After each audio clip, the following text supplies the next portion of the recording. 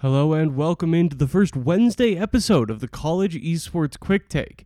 On this day each week, we're going to be highlighting the work of academia in the video game and esports worlds. There are a bunch of incredibly smart people studying video games and their effects to publish studies that help influence our view of modern gaming. For the first episode, I want to start with an interesting study from Joseph Hilgard and colleagues out of Illinois State University, which was published in Psychological Science. This study looks at the impact of violent video games on aggressive behavior. It's a topic that has been floated many times as a potential reason for shootings, primarily ones that happen in schools. This study found no evidence that overly violent or overly difficult games intensify aggressive behaviors out of game. These are complex studies, so I will link a recap to each in the description of these podcasts. Here's an overview of how the study was done. Participants who were all college-aged men came in and were asked to write an essay about abortion.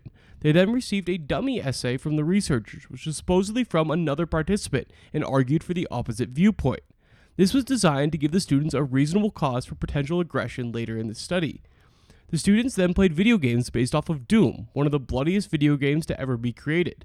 Some students played hard versions of the game with a lot of gore. Others played easy versions with cartoonish monsters. Some also played easy versions with gore and difficult but cartoonish versions.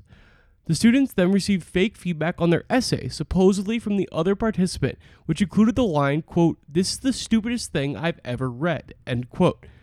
Finally, the students had the other participant, who they believe had written scathing insults about their essay, submerge their hand in ice-cold water.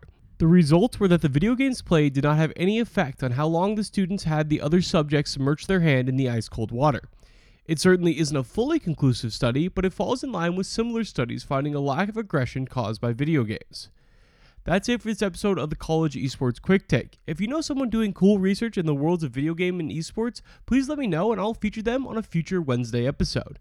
Be sure to come back tomorrow for the first Thursday episode, where we highlight a top program in collegiate esports.